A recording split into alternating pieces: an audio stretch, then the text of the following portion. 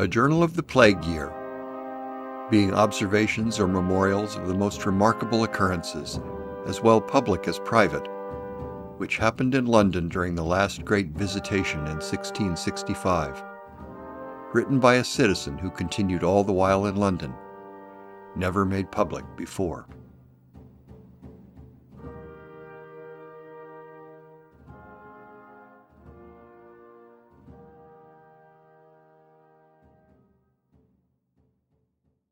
Episode 35, Postscript. Well, it's been a long and harrowing journey, but for those of you who've made it with me to the end of the journal, welcome back to the 21st century. It's time to take stock of what we've read, and for me to offer some personal observations on the text. As I became aware of the growing COVID-19 pandemic in January and February of 2020, I remembered passages I'd read long ago from A Journal of the Plague Year, and in conversations with friends and coworkers, I sometimes found myself mentioning these passages as representing mostly spurious parallels with our own experiences. Since there seemed to be no relationship whatsoever between the two afflictions in terms of their severity, these references were usually delivered in half-humorous or even ironic tones. The experiences of well-fed, white, middle-class citizens of a modern technological state appeared to have no true analog among those of a late medieval citizenry that lacked the foundations of modern public health and medicine. But by March, as social and economic structures worldwide began to fracture under the stress of the pandemic, I went back to the book with a renewed interest in seeing to what extent there might be genuine parallels, this time not in terms of prevention, clinical treatment, or mortality rates, but rather in terms of social control and the psychological effects of a prolonged period of mass stress.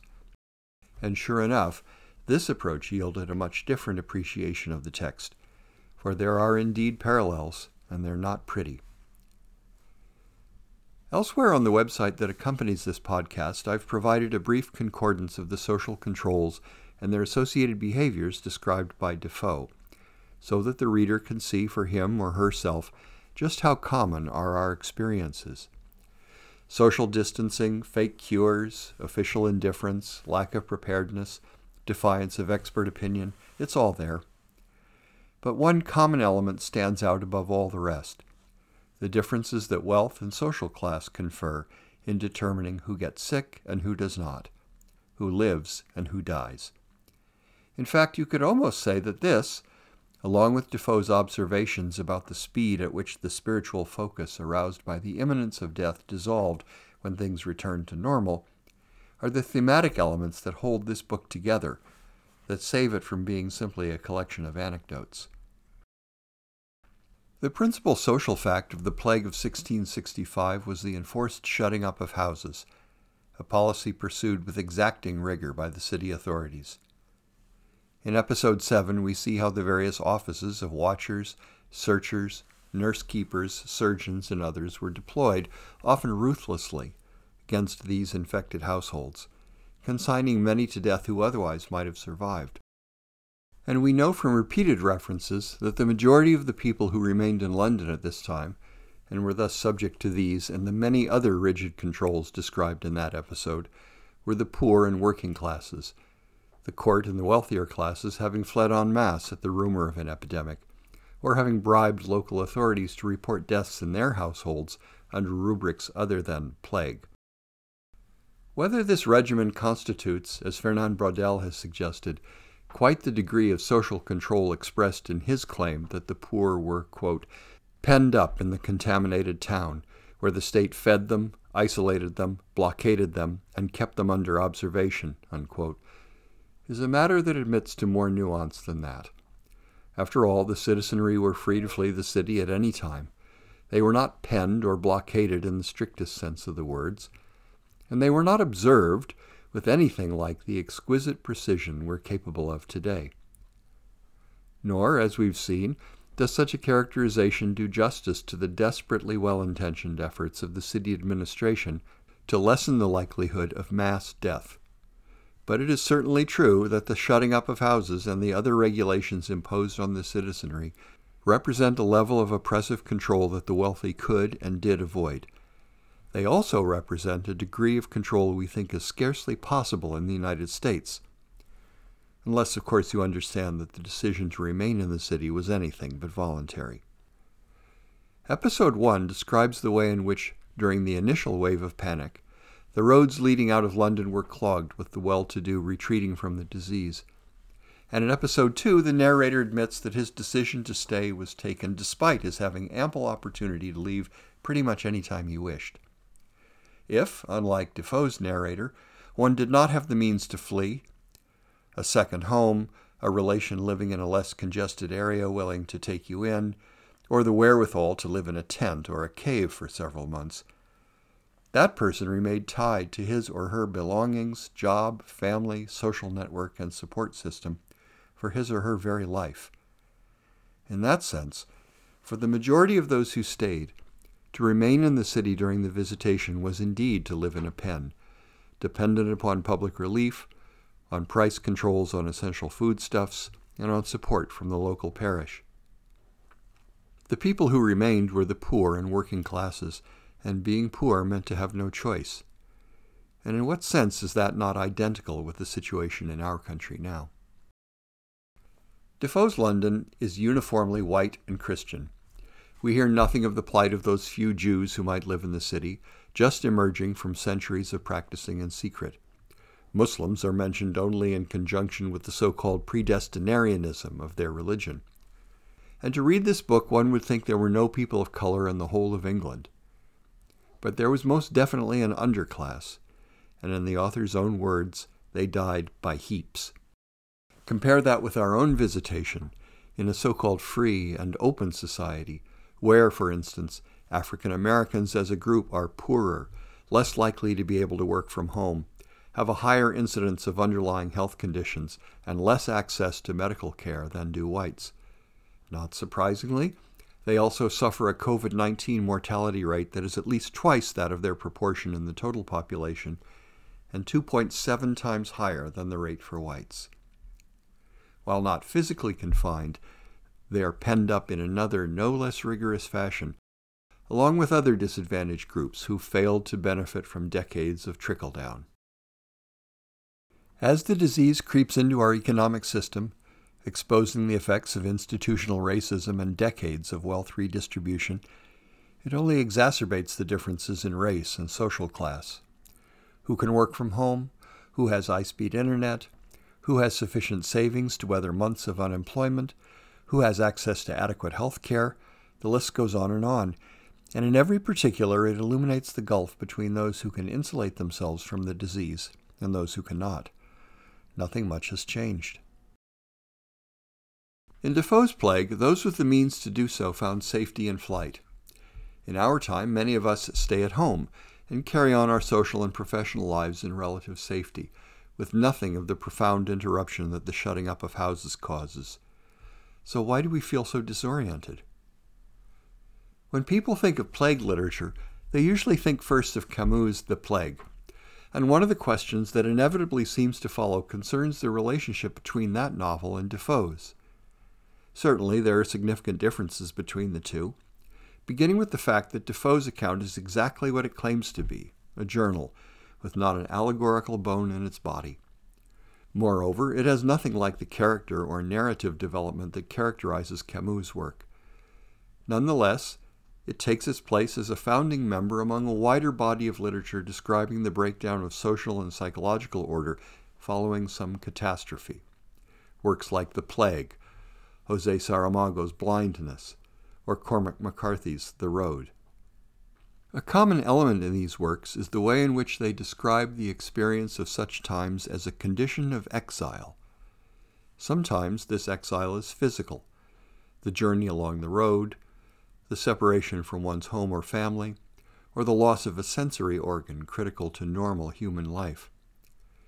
In the journal, there is the physical exile that accompanies being shut up in one's home, divorced from the outside world, and, often, left on one's own to die.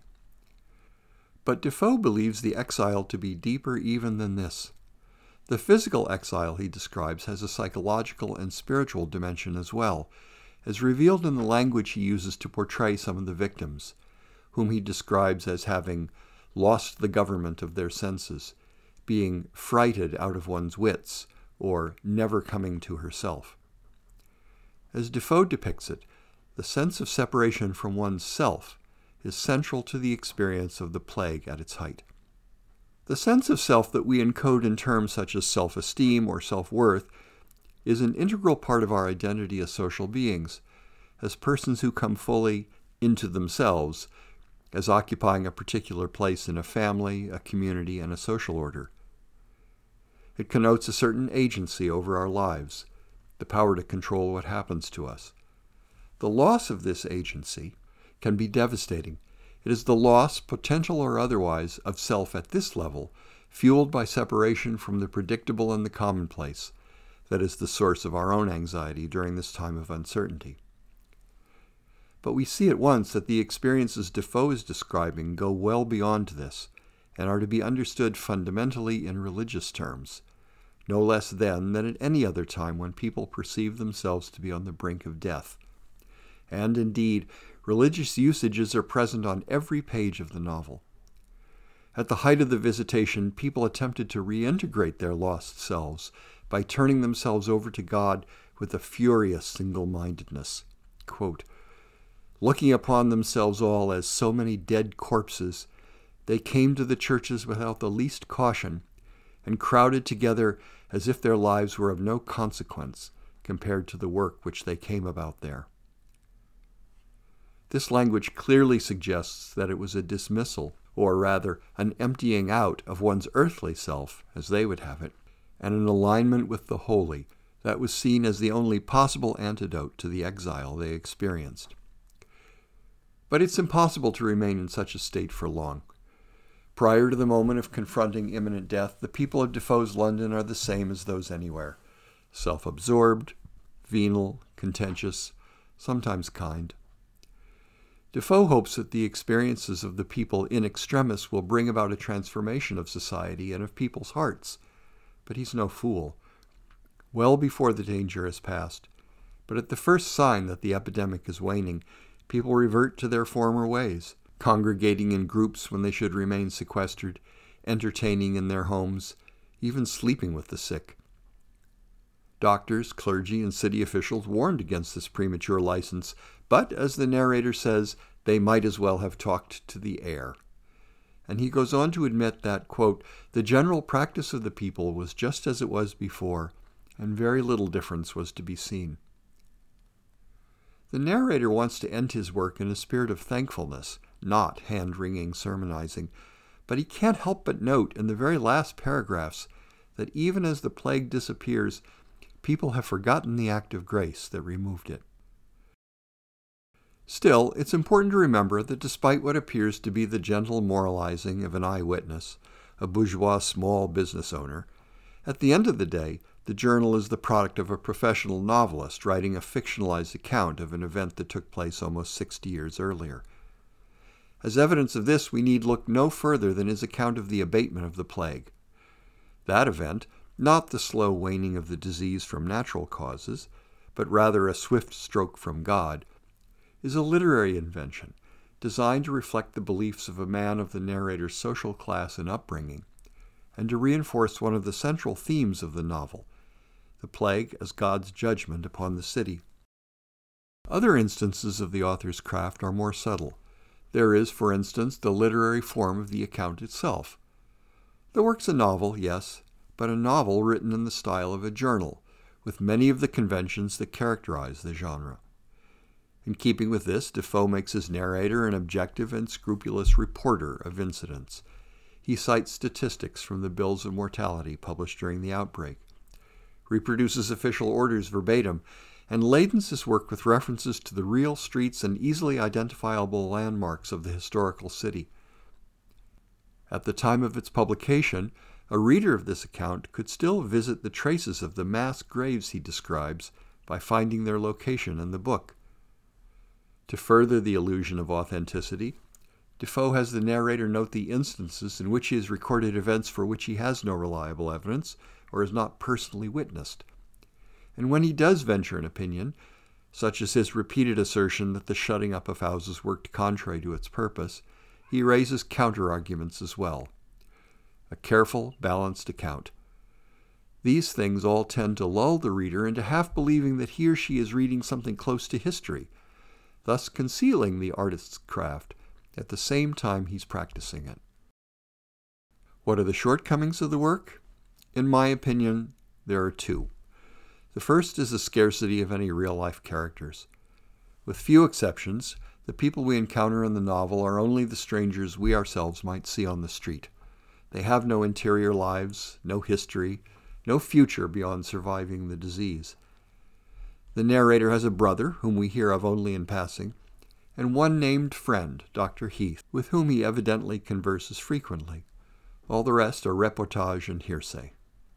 The other shortcoming is that the work has only the barest narrative arc, if any at all.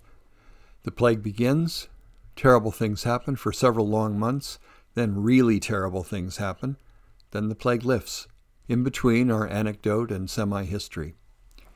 I think you can argue with a good deal of justification that these are just the features you would expect of the journal as a literary form, but its seeming lack of depth in these respects forces the reader to rely for enjoyment or edification more on the pleasure of the language or the terror of the events than on an understanding of the humans who experienced them. Finally, it remains to pay homage to the journal for the rich iconography of the plague that it has left us. Thanks to Defoe, the visual language of the plague in popular culture is firmly rooted in the cities and towns of Northern Europe, in such places as Hamelin, Bremen, London, Wismar. During visitations, people dance madly in town squares or wander crazed in the streets, having abandoned themselves to their fate. Bonfires burn at crossroads. The dead lie untended until carts carry them away to the great pits amidst cries of "Bring out your dead."